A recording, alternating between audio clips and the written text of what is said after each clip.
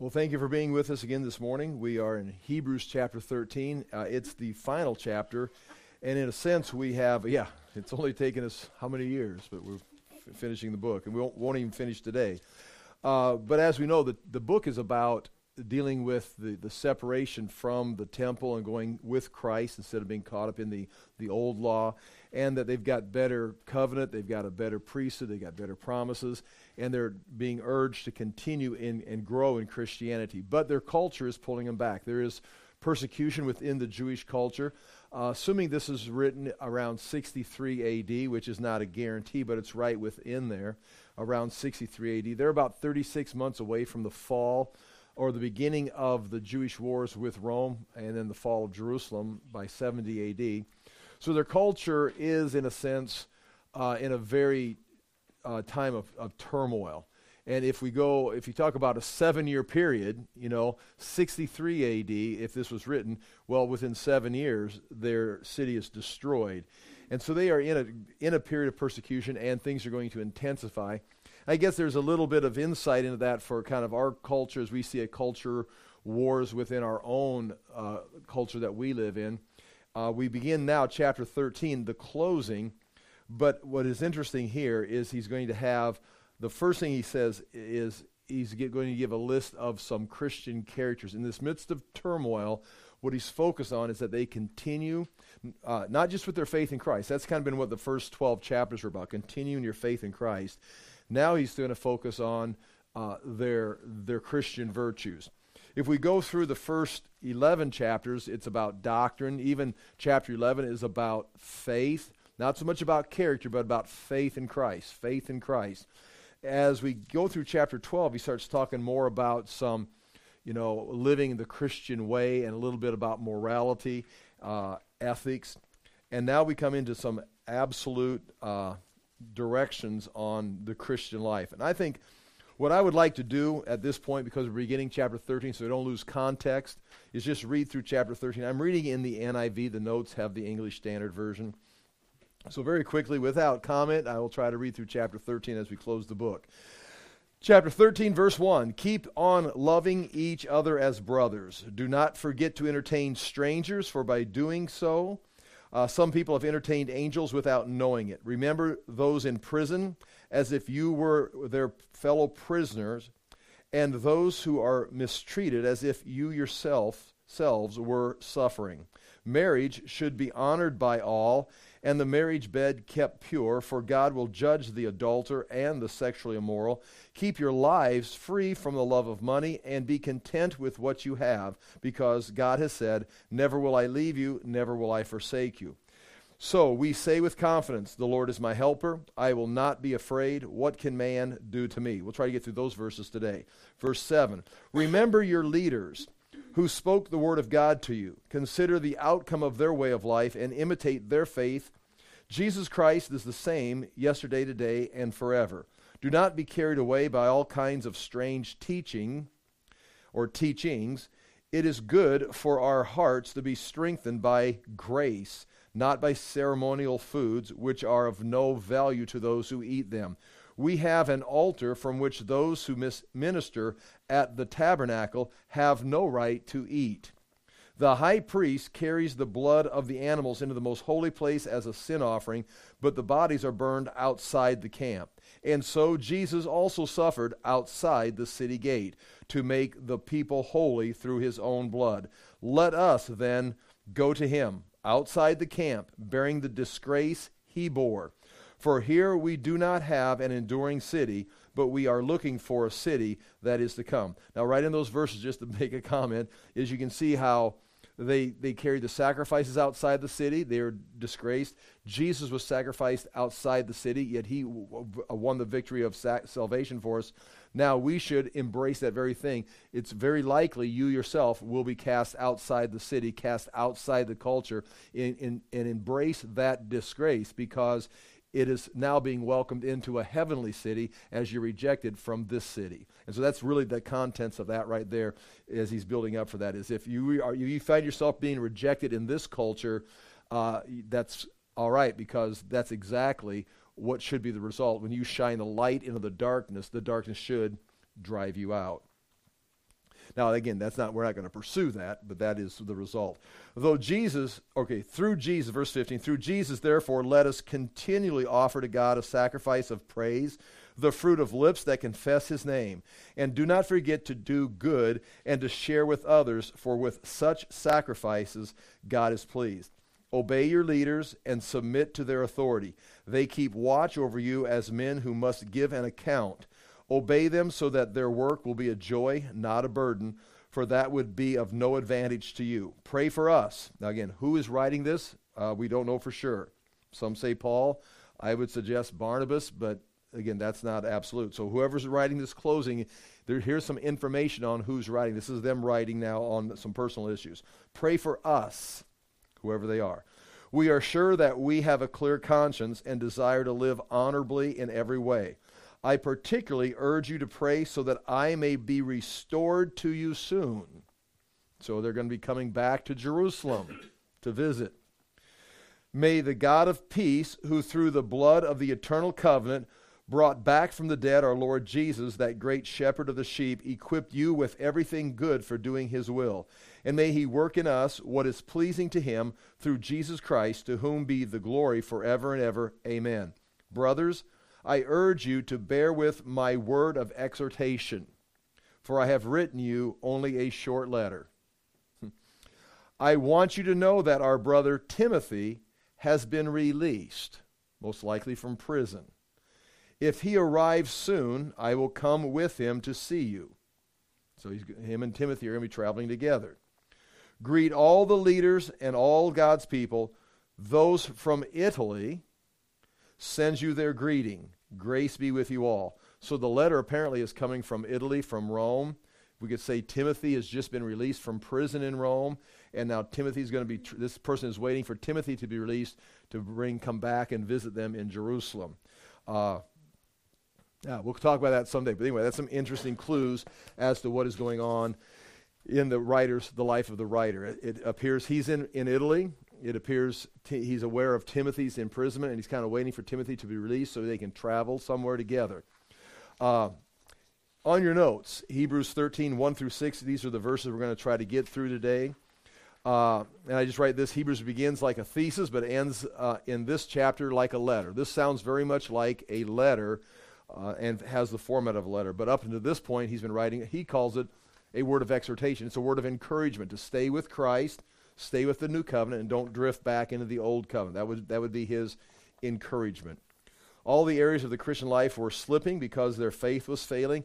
So if we would say because they're drifting back to the covenant, certain areas that are produced by faith, produced by the Spirit of God, those areas of life, if it be morality, may be slipping, or their commitment to that life.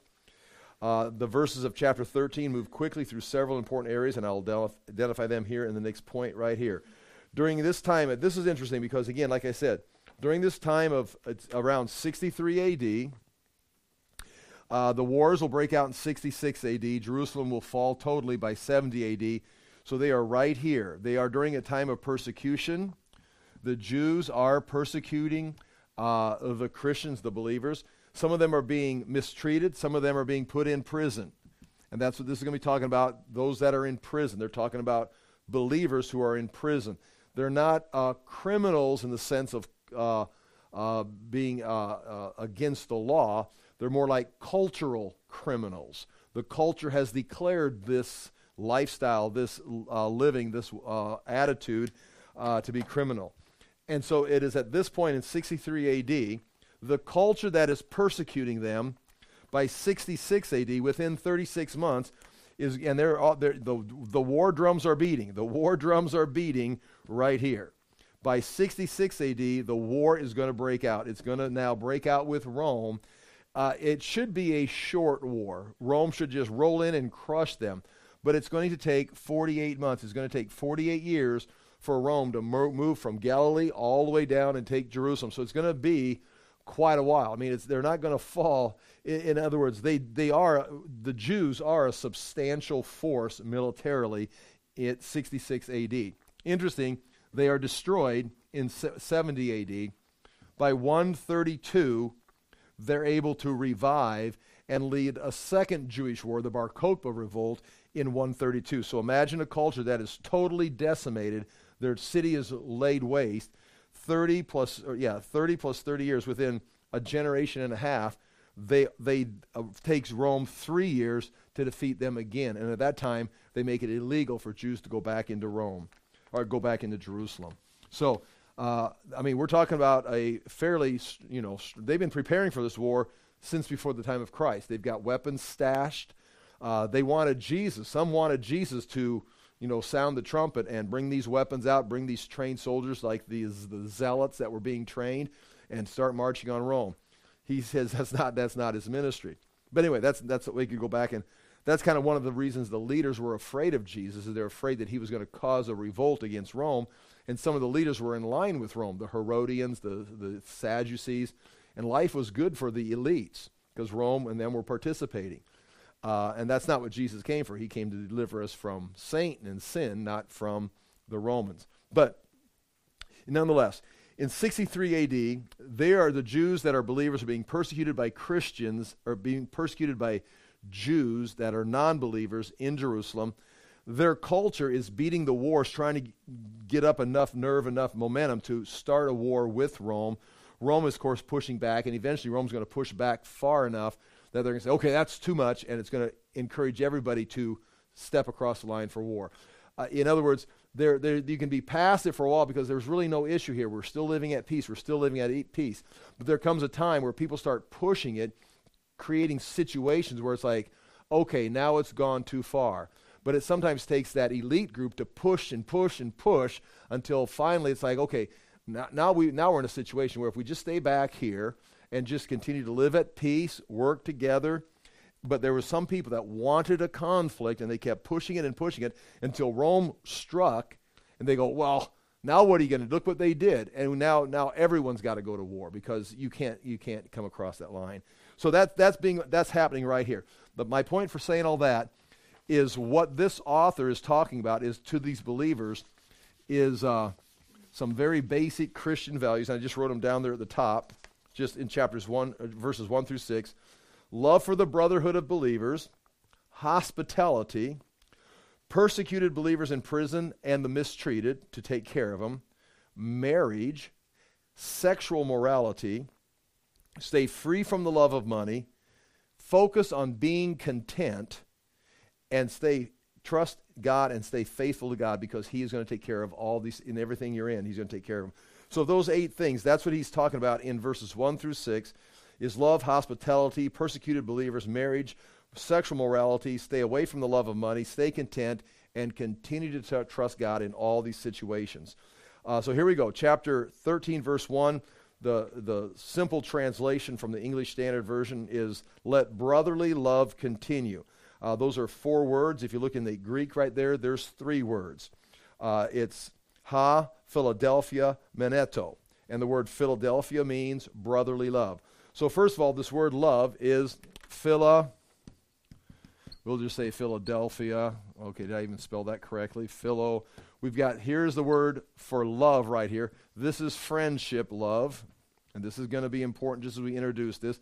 And this is brother, and we'll talk about that. This is not the word agape. I mean, the word agape is a very important word. Agape is based more on the character of the person that is loving. It's based on a covenant. It's based on an agreement. It's not an emotion. Agape love is not an emotional love. This is based on friendship. This is not agape. We've got, like in the English, we've got that word love, but in the Greek, there's 5 different words that are translated into love in the English. And this is, in fact, in the conversation with Jesus and Peter at the end of John, when Jesus says, do you love me? And Peter says, of course I love you. Even there you can see Jesus saying, do you agape me? And Peter comes back with, I phileo you. We're friends. He says, do you agape me? We're friends. Of course I do. He says, do you? And they went back and forth. That's another interesting story. That even in the Greek, they're using 2 different words in their conversation. Now you can say, well, they're using them as synonyms, but there is a big difference. And you can see right here, the brotherly love is one Greek word, Philadelphia, which means the love of brothers or brotherly love.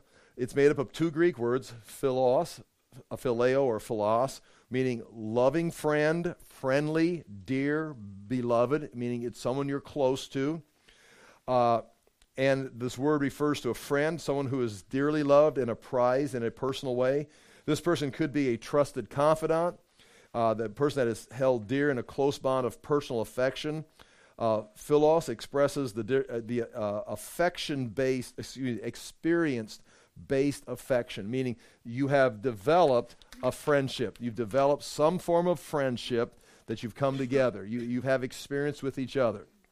Now, when you talk about a marriage, you could say agape, which is a covenant love, but that would be marriage in the sense of a covenant. You have a contract. You may not be friends. There is also eros, which would be sensual love. And this, of course, when we talk about love today in most cases, in music or whatever, a lot of times we're heading towards this love right here, eros love. In marriage, all three of these would be involved, although you could just have agape. If I had a agape relationship with Tony that was arranged by our parents, and it's like we never really became friends, we just had the same bank account, and we never really had any sensual relationships, we would just have a contract. It would be agape. But you see, in a marriage, you're going to have friendship, hopefully, in an American marriage. Hopefully there's going to be friendship. And, of course, there's going to be sensual love. That's all part of it. In fact, that's coming up here later in these verses. So you're going to have a contract, a marriage license. You're going to have a friendship. You're going to have a relationship together in the sense of you enjoy certain things. That's why in America we get married. We have some kind of friendship. And that's going to lead to some kind of sensual relationship also that is, in the marriage relationship, is appropriate. This right here, the eros, needs to be kept, and we're going to see in these verses, kept within the bounds of marriage. That's coming up here. Anyway, we're talking here about the friendship part of that, not agape and not marriage. But, of course, this could be part of a marriage relationship. Point 5, this can be contrasted with agape, which is focused on value-driven or decision-based love, such as a contract. So, like when you sign a contract, like in a marriage license, that is now agape. You are now in a covenant. It's like no emotion. This is just the agreement. That explains so much when you get into the Old Testament. When God keeps talking about he loves Israel, he loves Israel, he loves Israel. That's because of the Mosaic covenant. He has a covenant with Israel. And so he can talk about different levels of the relationship, but it comes down to he's got a relation with him based in a covenant, and so he loves Israel because of the covenant, because of what he promised Abraham, because of what he made the covenant with Moses. These things are building on this, I will always be faithful to Israel. He may have to discipline, but he'll always bring them back. So when you read the Old Testament and you talk about the word love pops up, sometimes it becomes very confusing. At least in my American mind, I go right to emotion. God has an emotional connection with Israel. He's in love with Israel. Well, no, he made a covenant promise to Abraham. Sometimes Israel's very disappointing. Sometimes he needs to discipline them, but he's got a contract that he is going to fulfill. Now, that can lead to, emotion. It can lead to friendship, brotherly love. But again, that just kind of explains, especially that verse when it says, Jacob I have loved, Esau I have hated.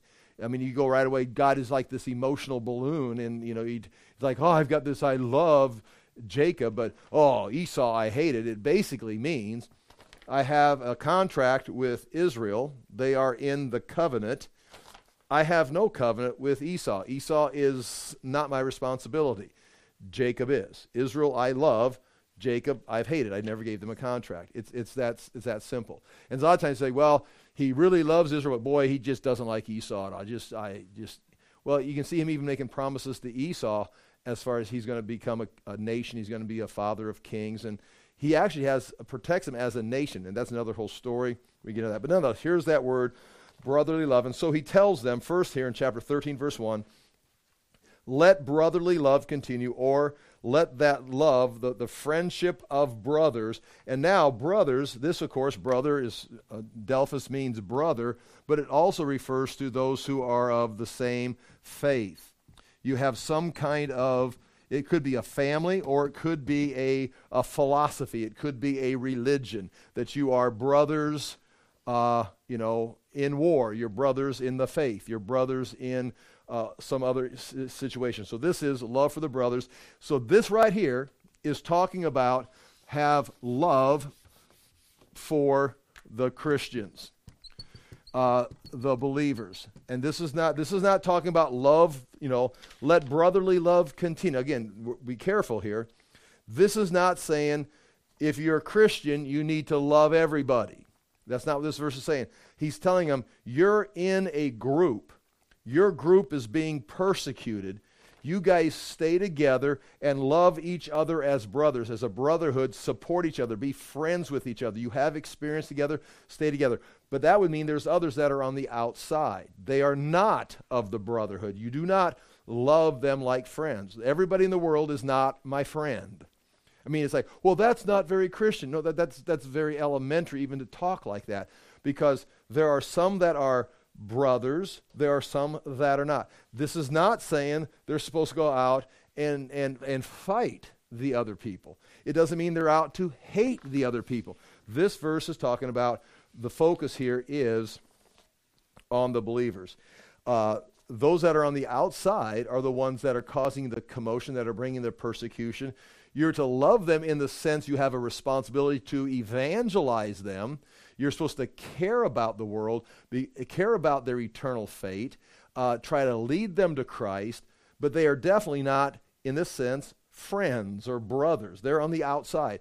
You don't just say, well, I hope they go to hell. You look at them and you have sympathy. They're captives. You want to reach out and bring them into the brotherhood, but you realize they're on the outside. They're not of this, and God treats it the same way. There are those as Christians, you have become his object of love through Christ. You are in this covenant. I mean, this whole thing becomes very exciting when you realize that you have been chosen by God, placed in Christ, and you are now in the covenant. You don't need to be worried about what happens if, you don't have to worry about it. You are in the fellowship of God, and you are his favorite. He is now working everything to your advantage, and nothing can take you away from that love. Again, love, that emotion, no, that contract, that covenant that is sealed with the blood of Christ, which is the better covenant. It can't be broken. It is the eternal blood of Christ that you are sealed with in God. He's got a plan for you, and everything is working to your advantage. So be confident. It's like, well, what happens if he changes his mind?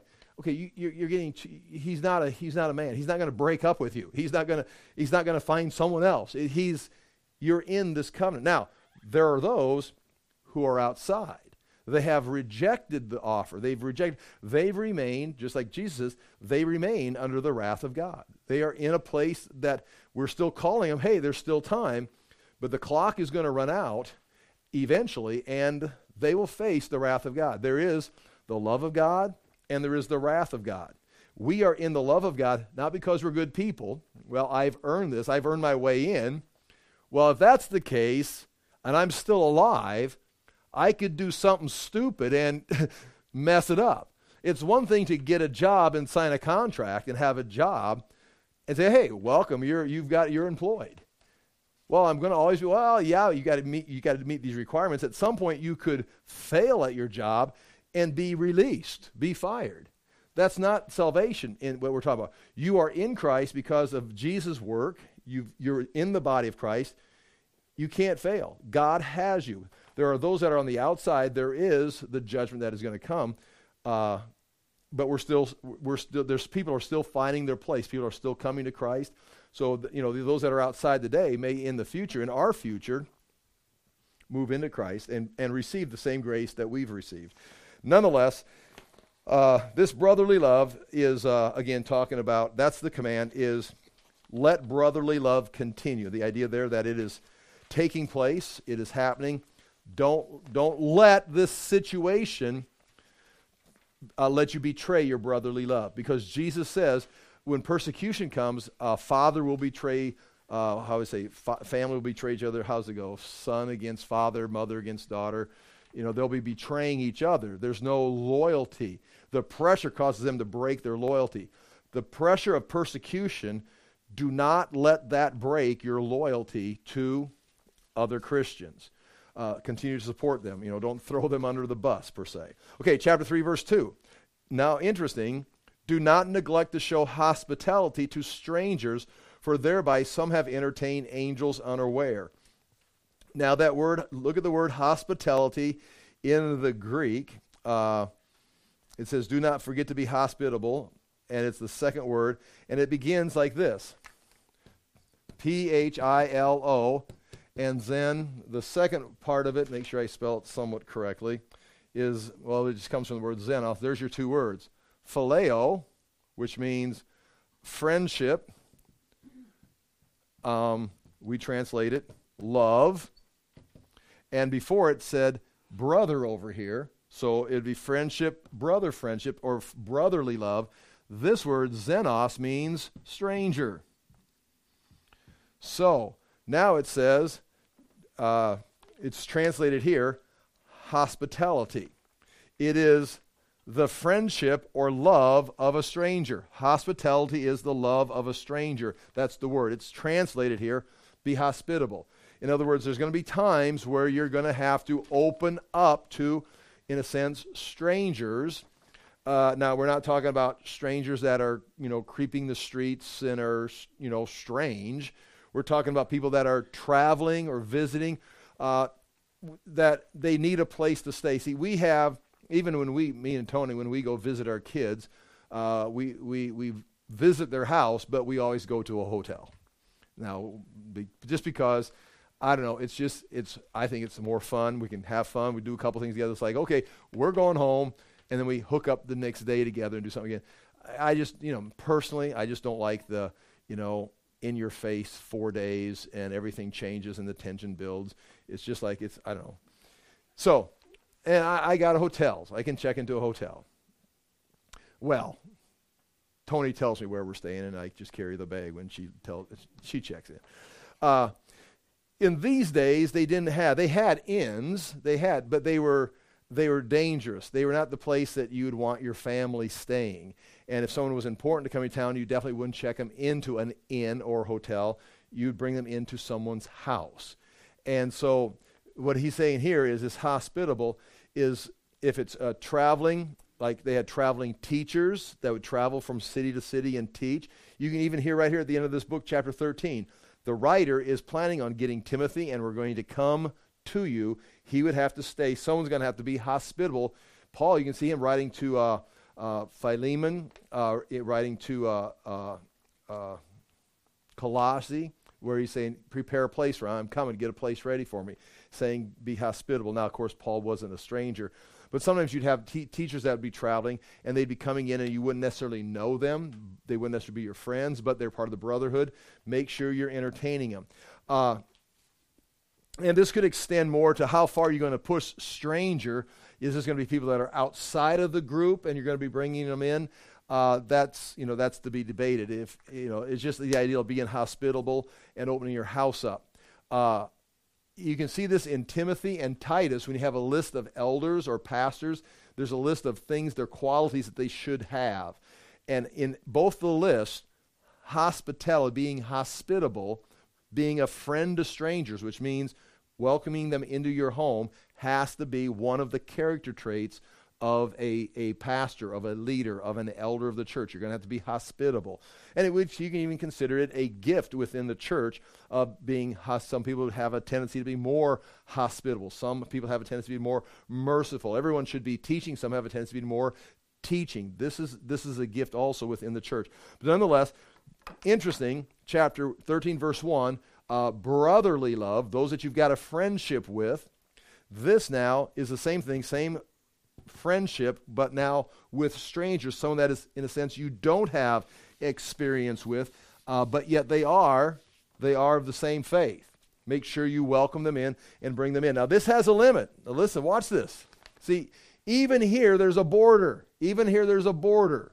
Now, you don't see it in the text, but you can see it in the didache, which is the teaching. Didache means the teaching of the apostles. It's a late 1st century, early 2nd century document that was a collection of the things the apostles supposedly taught.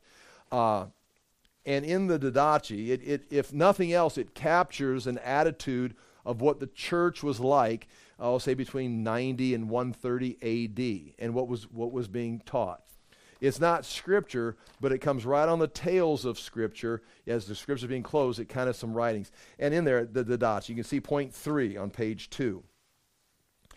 It taught, and this is fun, there's many things that are fun to read, taught to entertain, meaning be hospitable, but if a person stayed more than one night, maybe 2 at the most, they were false teachers. Now you can see this in 2nd and 3rd John, where John's talking about sending teachers, and he's sending the teacher, the church was meeting this person's house, and he'd send a teacher there to kind of, they're traveling, kind of keeping everybody on the same page. Because John couldn't travel everywhere, but he was he was the last living apostle, but he trained men to continue the ministry and keep his teaching going and keep coming in and check, like Paul checked with the churches, he traveled around. One of the things he mentioned in 2 Corinthians is his constant fear. He'd stay awake at night worrying about the church. I mean, you'd say, well, that doesn't sound like very faithful. But Paul's making a point. I'm under stress too, and I'm under stress that I'm constantly worried about. I start a church, say, okay, yeah, he's got this. Okay, I'll try to get back. And he'd travel, and he didn't have email, had letter, but had to be carried back and forth with other people. And then he'd wonder, how are they doing? Or he'd get a letter, oh boy, so-and-so's trying to take over. So-and-so's causing trouble. And he'd try to resolve that, but from a distance, so he's constantly worried. So John would have teachers like others that would travel around. In the 2nd and 3rd John, there was someone that had taken over the church that John had established and would not let John's teachers come in. So when they would come, they need a place to stay. That's just the idea that there was traveling teachers. In the Didache, somewhere at the end of the 1st century, early 2nd century, they had to make a rule. And the rule in this Didache, and again, it's not Scripture, but it gives you an insight into what was going on in the church at that time. If a guest comes and you're going to be hospitable, and they're going to come and they're going to teach in your church, in your congregation, in your home, they can stay one night. Take care of them. Treat them well. Be hospitable. Maybe 2 nights. I mean, sometimes 2 nights, maybe... I don't know, maybe had a great service, had some questions, maybe the weather got bad, whatever this is, maybe 2 nights. But if they stay any longer, they are a false teacher. It was that simple. If you're there and you're burdening the people by the 3rd day, it's like, okay, yeah, no. And what you do, after one day, they'd stay, you'd entertain them, and then you'd provide them a lunch and enough food to get to the next destination. Here's a lunch. How much you think you're going to need? Here's some cash, and thank you. We'll see you next time around. But if they're staying here by the 3rd, 4th, 5th day, if they're going to spend a month, they're going to move into the community, and the church can just finance me. I tell you what, I will just be the professional pastor of your church. It's like, what? It's like, no, if you're here on Wednesday morning, you're never coming back again. It's like you've got today and maybe tomorrow, and I'm going to give you a sandwich. I mean, that's the Didache. Now, just keep that in mind. When it says be hospitable, it doesn't mean, what? You're moving in. It's like, no, you're not. And which, again, you can just do what you want to with that information and balance me out with, you got some other insight, other information. But the idea was, even within there is the ideal of property ownership, of property responsibility. I can share, but I can also put limits on it. And that is the godly way. That is the way the Bible is written. That's the way Jesus told parables. That's the way the church was set up. It involved private property. It involved responsibility. And it involved you being able to set limits on what you gave and what was considered available to the public. So anyway, that's just interesting. But this verse is not teaching you to be hard-hearted. It's saying be hospitable. And then you've got that, meaning be friendly to strangers, meaning in this case, take care of them. For thereby, this is an interesting verse, for thereby some have entertained angels unaware. And that, again, point 2, hospitality in the Middle East, in the Greek, in the Roman world, was a great virtue, mainly because there was no other place to go. You couldn't just go down to an inn. I mean, we almost have a very cold, closed culture. I mean, I get in my own vehicle, I roll up the windows, turn up the music, and I drive to work by all the other people. And if I see someone staring at me, it's like, what's wrong? I expect complete privacy even on the interstate. My windows rolled up, my music's playing. It's like, don't be looking in my windows. I mean, that we have in a sense a cold culture. But in the Middle East, now, if someone's, even if someone's broke down the side of the road, do you stop? If someone's broke down the side of the interstate, I just look to see, make sure they got a cell phone. It looks like they're on the phone. It's like you don't have a bunch of people stopping and helping. It's a different situation. And that can be justified or attacked either way. Nonetheless, in this culture, people went out of their way. It was a sign of valor. It was a sign of great character to be hospitable. You can see when you read some stories in the Bible, people are doing certain things, opening their homes up, being gracious in extreme ways where it's kind of like, what is wrong? Well, this is a huge honor for them. And you got examples. The greatest example, of course, is Abraham when he sees the Lord and two men are with him, and it appears as three men approaching him, and we went through that story. And he has them sit down, and he went out of his way. This is Abraham, who's like the sheik. He's like in charge of all this property, all these people. He goes out invites them in. It was an honor to have them stay. He went out and slaughtered an animal. They needed some bread. I mean, it took them how many hours to get ready to feed them? And then they asked him, please stay longer. We want to have you to stay longer. If you could just stay longer, it was an honor for him. So hospitality was a very big deal in this culture, in the Middle East throughout the ages. Probably different than it is in our culture, at least in my attitude, at least is. And again, hospitality was something that the church was expected to have, point 4, with their leadership. And again, I would say Tony has the gift of hospitality, that she opens her home up and she doesn't just unlock the door, but she's like vacuuming and cleaning, and it's like she. So anyway, recognize somebody. Galen so much doesn't. It's like, you can stay for Bible study, but then go. Yeah. Tony would like to have snacks and serve food and stuff. All right. Remember when we used to have Bible study a long time ago? Anybody here? Like 20 years ago? We started here like 20 years ago, and Tony would have snacks and stuff. And that was dangerous. People would stay until like 11 o'clock at night sometimes. It was fun. But we were younger. Then. Okay, that's enough of that, I think. Oh, I was just going to say, the entertain angels unaware. That's a strange verse, because it must be referring to the fact Abraham saw these people and he served them, and they ended up being angels. And so that's kind of one of those verses it's got a side to it. Are there angels traveling? You got a practicality of it where people are coming as teachers or traveling. But now you've got things here where they're just strangers that are traveling, and you're inviting them in, and they're actually an angel. And this goes into the story like in Acts, where Barnabas and Paul at Lystra, when they came in and they healed somebody, they thought Barnabas was Zeus and Paul was it Mercury. They thought they were the two gods, because there's a poem, a Greek poem, that the gods wanted to find out how kind the people were, or something like this. It's still in existence. And they disguised themselves as an old man and an old woman or something like this. And they went, and several houses rejected them, and finally one house welcomed them in and took care of them. Well, then they revealed that they were really the gods, Zeus and Hermes. Was it Hermes? Maybe it was. Hermes, I think. Anyway, when they saw Paul heal the man at Lystra, they says, these are the gods have come to us. And they identified one as Zeus and one as Hermes, and they honored them. And they said, no. And they started bringing them offerings and flowers and brought a sacrifice out to them. And they had to convince the people that they weren't the gods, because they thought it was a fulfillment of that poem. So kind of familiar to that. The story is they went on and explained Christ to them. And then the Jews from another town came and reported them, and then they stoned Paul to death. So they started the story off where they're going to be offering him sacrifices. The story ends with Paul getting stoned to death by the same people that are going to offer him sacrifices. Okay, chapter 13, verse 3. Remember those who are in prison as though in prison with them, and those who are mistreated since you are also in the body. So here we have people in prison. Now, first of all, the idea of prison ministry, that's going to be important. I think that's important today. But once again, and you decide, this is not talking about a prison ministry. A prison ministry would be more like evangelism. You're going to go into the prison and evangelize, or if there's believers in prison, you're going to go in and strengthen the believers in prison, like a prison ministry.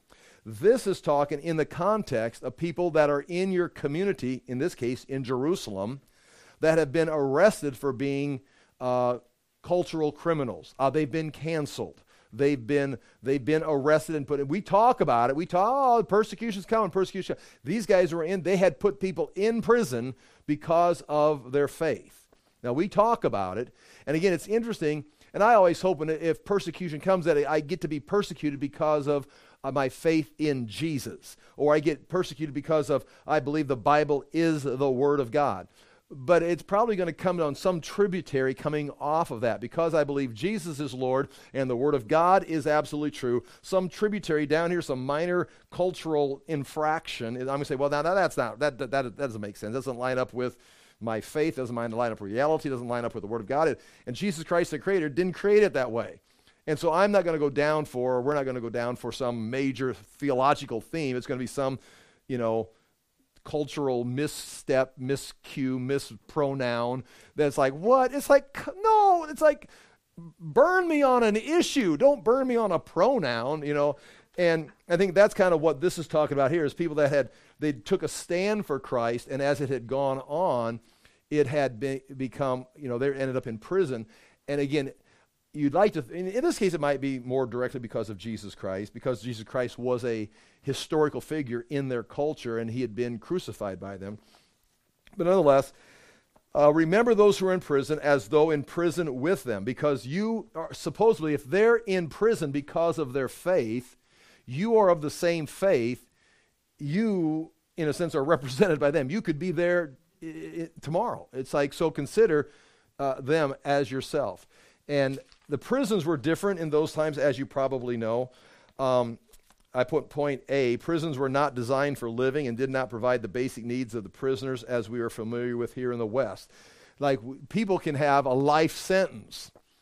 People were put in prison in these days to hear their case. They are locked up, and then they are held there to hear the case. They were not necessarily put in like life in prison where they're going to serve their time, and then there's a room or a cell and mattress, provisions, whatever is provided. They were put in some kind of a holding center until their trial, like you can see Paul, and they weren't provided for. The only way they were provided for is if someone came and brought them stuff. But by bringing them stuff, you're in a sense siding with them. And it would be a tendency, if someone's arrested and put in prison, it's kind of like, whoa, don't go to that part of the neighborhood. Especially don't bring them daily supplies. Because now it's like, why are you doing this? You're going to end up in the same place. That's why it's amazing in 2 Timothy, when Timothy Paul warns Timothy about certain people, he also says certain of his followers or his teachers that he'd sent out had deserted him. But yet no one in Rome came to support him, but he blamed the people that had deserted and gone off to the world. They forsook the faith. He kind of blamed them. But those in Rome, when they didn't come support him, he said, do not blame them. He said, I do not hold them accountable, because it was a time of persecution. I mean, they'd be risking their life to come visit Paul in prison. He says, everyone's deserted me, but don't let it be held against them, because they're afraid. I mean, Nero is killing. He's burning people on sticks. If they come and say, Paul, are you okay? It's like, well, they're next on the stick. But then within that, amazingly, he's writing Timothy and says, but come to me. It's like, nah, I don't blame these people. They're too afraid. I don't blame them all. But hey, Tim, bring me my coat, would you? It's like, what? And now if you want to make the connection, this is not absolute. This book Hebrews ends up with Timothy being in prison. And it could be so that he came to visit Paul, brought him his coat, Paul's executed, and Timothy's put in prison. But there's no, he's held there for, this is hypothetical, and it'll all be about the right timing, then he's then released again. That's one way of looking at it if you move some dates around. Nonetheless, this is talking about visiting people that are in prison or people that are persecuted, which could be, like we're looking at 63 AD, this could be something that we're moving towards. We don't know. I mean, we are in a situation where we talk about it, and we got certain people that are in that kind of a position, but it could become something that becomes very pertinent for our own culture. They'd have to supply their food. He talks about Paul being in prison. Luke was with him. Also, besides that, it says, remember those who are in prison as though in prison with them. But also, here's a second one, and those who are mistreated, since you also are in the body. Now, that body would probably be, it would seem like it's talking about in the group. You're part of their suffering. But now that word, you got those in prison and those mistreated. If you flip over the page, the word mistreated, you can see the Hebrew or the Greek there. For your entertainment pleasure, I'll try to pronounce it. Kakuchomenon. It means to be ill-treated and is used to say treat evilly or to hurt or to torment. So those are in prison, but also those who are cruelly treated, they're mistreated, they're tormented, maybe harassed. We might say the words like bullied, canceled, oppressed. So there's those that are in prison, but there's those that are being bullied by the culture. They're being canceled by the culture. They're being mistreated. Consider them also. So there's these groups. You got the free Christians. You've got those that are in some form of canceled, mistreated, oppressed, and then you got those that are actually in prison. And the writer is telling them, in these days, remember those in prison, remember those that are mistreated, because you're all part of it. They just haven't got to you yet. We need to keep spreading this message.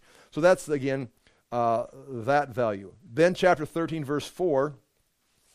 So far what we've said, we've mentioned love for the brotherhood, love for strangers, or be hospitable, persecuted believers in prison and those who are mistreated, remember them, support them.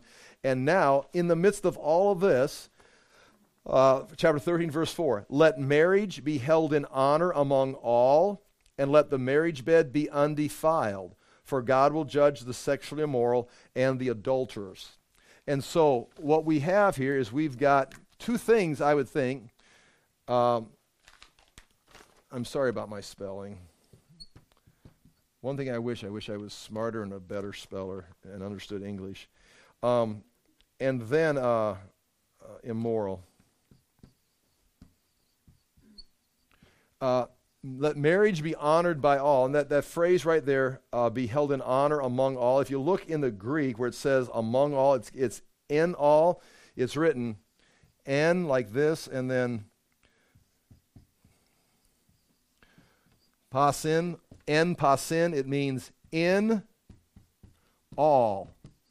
And then that's translated in the English Standard, let it be honored among all.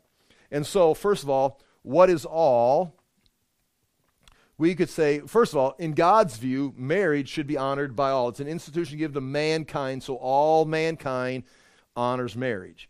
Meaning every culture throughout time, marriage is the foundation of that. Amazing. It's not there aren't cultures that are built without marriage. I mean, every culture that takes roots and grows has marriage. As they grow and they begin declining, this starts to be deconstructed and then they collapse. So marriage is, so in a sense, that's all. I don't think that's what they're talking about here. It's saying in your Christian group, among you, you should, among all the believers again, because he's not writing a letter. This is not an apologetic letter being written to the Roman world. Like he's not teaching the Roman world. He's encouraging the persecuted Christians in Jerusalem who are opposing, trying not to be pulled back into the law of Moses. So, again, he's talking to the church. At this time, in their situation, let marriage be honored by all, among all. Now, even in all, that doesn't say among all. That's a good translation, among all. But in could mean situations. In all people, all groups. But here in all situations, because ascetics was moving through. Paul even warns about it in 2 Timothy. There are those that are going to arrive and follow doctrines of demons, even and resist eating certain foods and abstaining from marriage. These are doctrines of demons. Paul writes that before he was executed.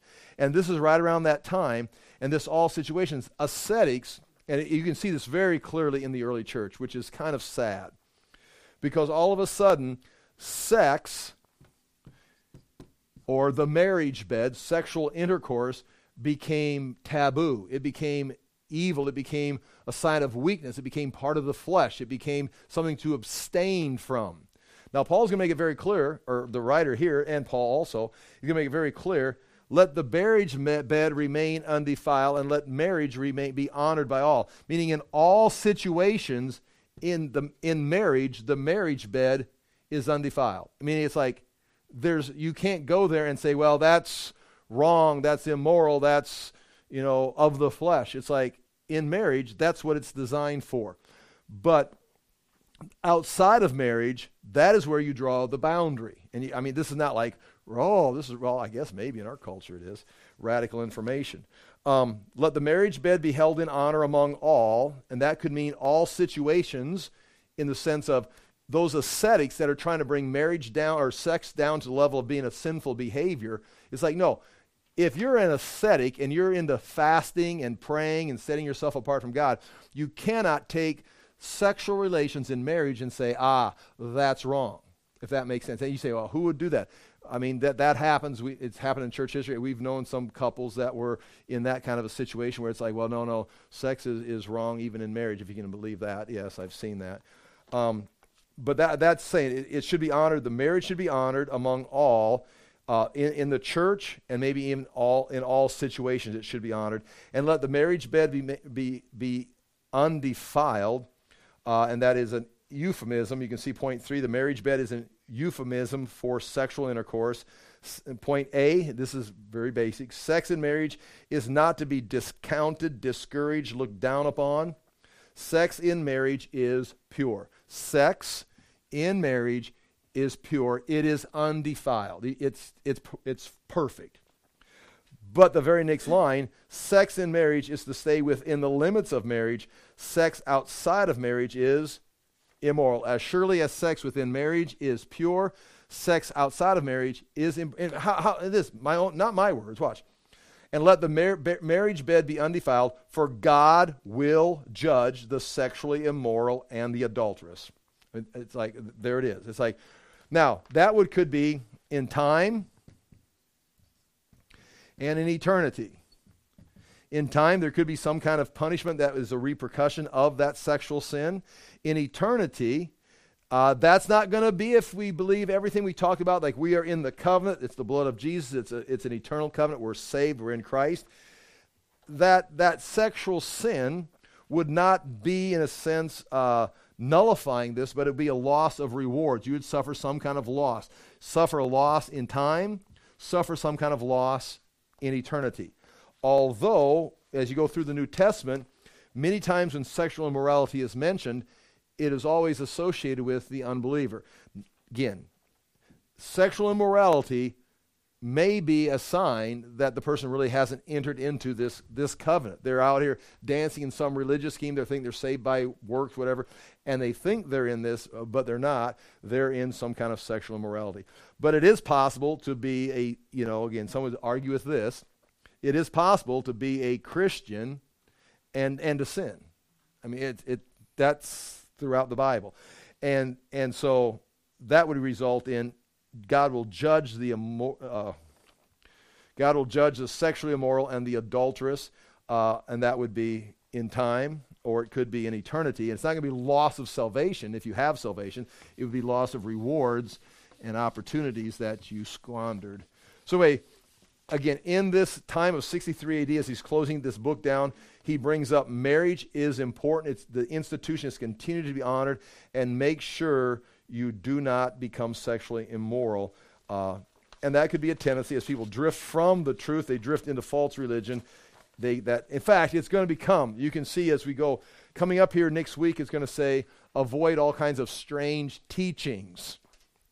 And some of the strange teachings that are coming out, you can tap into it in Revelation, the Nicolaitans and things like this.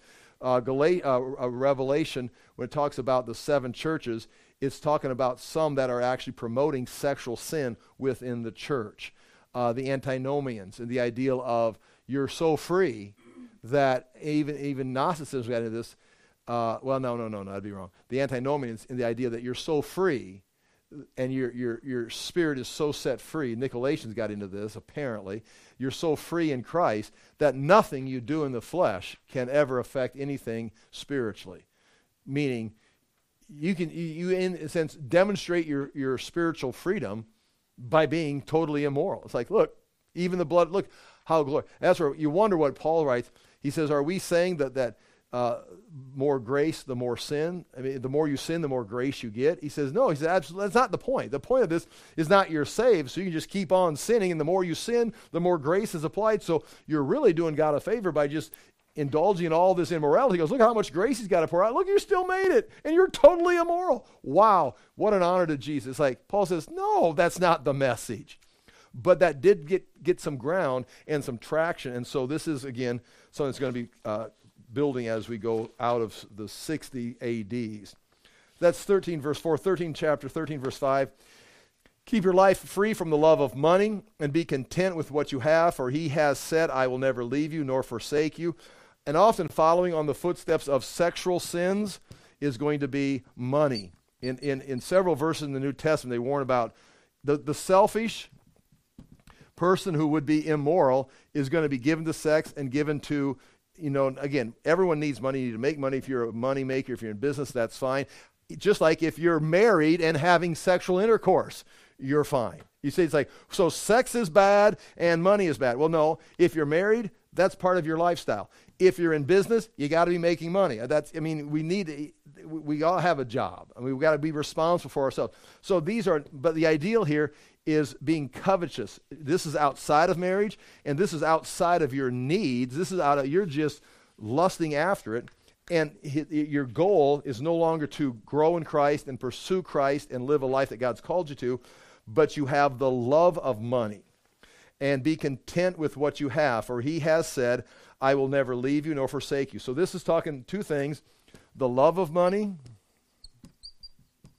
would be something to avoid, and the alternative to the love of money is to be content with what you have. Notice right here, again, you have something. You have got a job, you bought a house, you have property, you can let someone use it, you can be hospitable because you have something. But be content. This is enough. Yes. The love of money is you're not going to be content. You're going to not be content with what you have. You're going to want more and more and more, and you're going to lose this contentment, and you're going to make some kind of greed. Just like a person who is into sexual sin is going to destroy themselves. A person that's in love with money, they can't be content with what they have. They want more and more and more. What are you going to do with more? If that is your goal, you're going to have a problem. So he's warning them of that situation there. And again, that often follows, sexual sins, the love of money. And be content with what you have. And he gives you a couple verses here as I close this down today. God says, I will never leave you nor forsake you. And if you're in this covenant and you're following God, he knows where you're at, and you've got what you have, you've been provided for, or he's giving you means to have provisions. Learn to be content. Tony uses this. He talks about joy. This is, again, content is a good word, but joy. Choose joy. That's Tony's mantra to me and the kids, and I think it's good because it's ideal of if you can choose joy, be content with what you have. Also, now the Spirit of God can start functioning. Relax. You have what you need. And again, notice you have something. There's nothing wrong with having a job, a house, property, a nice car, a car that runs. I got a car but it doesn't run. Well, you're more saintly. It was like, you need a car that runs. You need it to move. Not an electric car. And then it goes on. 1 Timothy 6:6, contentment with 1 Timothy, I could go do this whole message here. In 1 Timothy 6, he starts talking about people that are in the ministry, and they think godliness is a way of gaining finances, meaning the more godly you are, you're going to get more money. And so they begin to pursue money, and they confuse godliness and money, and they create all kinds of problems for themselves. But godliness with contentment, he says, right again, 1 Timothy, godliness with contentment is great gain. If a Christian can learn to be content with what they have, you have got the greatest gain, much more than the person that is never content, and they just keep digging holes for themselves and problems for themselves.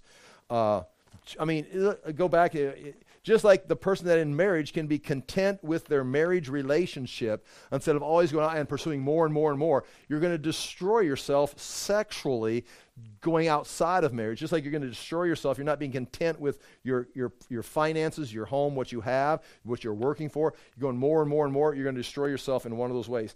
Contentment is very important. That's one of his themes. And he ends with I end today with his chapter 13, verse 6. So we can confidently say, the Lord is my helper. I will not fear. What can man do to me? And that ties us all together because they're in a place where they're facing persecution. Love the brotherhood, love the stranger, go ahead and visit the prison, support those that are in prison, those that are being canceled, support them.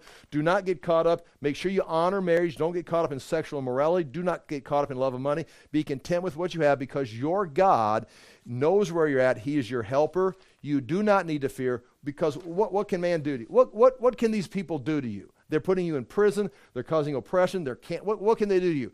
You keep doing what God's called you to do. If it is the institution of marriage, if it's being content with what you have, if it's supporting those that are being oppressed themselves, be content with what you have. God knows where you're at. Man cannot stop. This is good. Man cannot stop you. You're in this power dynasphere of the salvation that God's called you to. The minute you start wishing you had more money, the minute you start becoming sexually immoral, the minute you start abandoning those who are already being persecuted, the minute you stop reaching out and loving the brotherhood and opening your house up to strangers and supporting these things, now you've lost the power. Now you're breaking, in a sense, fellowship with the Spirit. Now you're in the flesh, and now you're going to get rolled by men. You stay over here, keep doing things in the Spirit of God. Men will attack you. They may look like they're making progress and destroying you, but you're in this power dynasphere with God, and his salvation is going to continue to work out his plan in your life.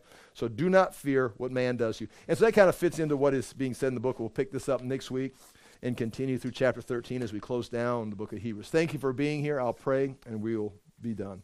Father, we do thank you for the chance to look into these things. We ask that we ourselves would take these characteristics and pursue them in our own lives, that we'd continue to trust you and not worry about the situations, that we'd learn to be content, that we'd be diligent in our efforts, diligent in our work, diligent in our marriages, but also, Father, at the same time, be content with what we have, that we may allow that power dynasphere that you've called us to manifest in our own lives as we continue to pursue you, minister to the world, and not worry about what the world will do to us. In Jesus' name we pray.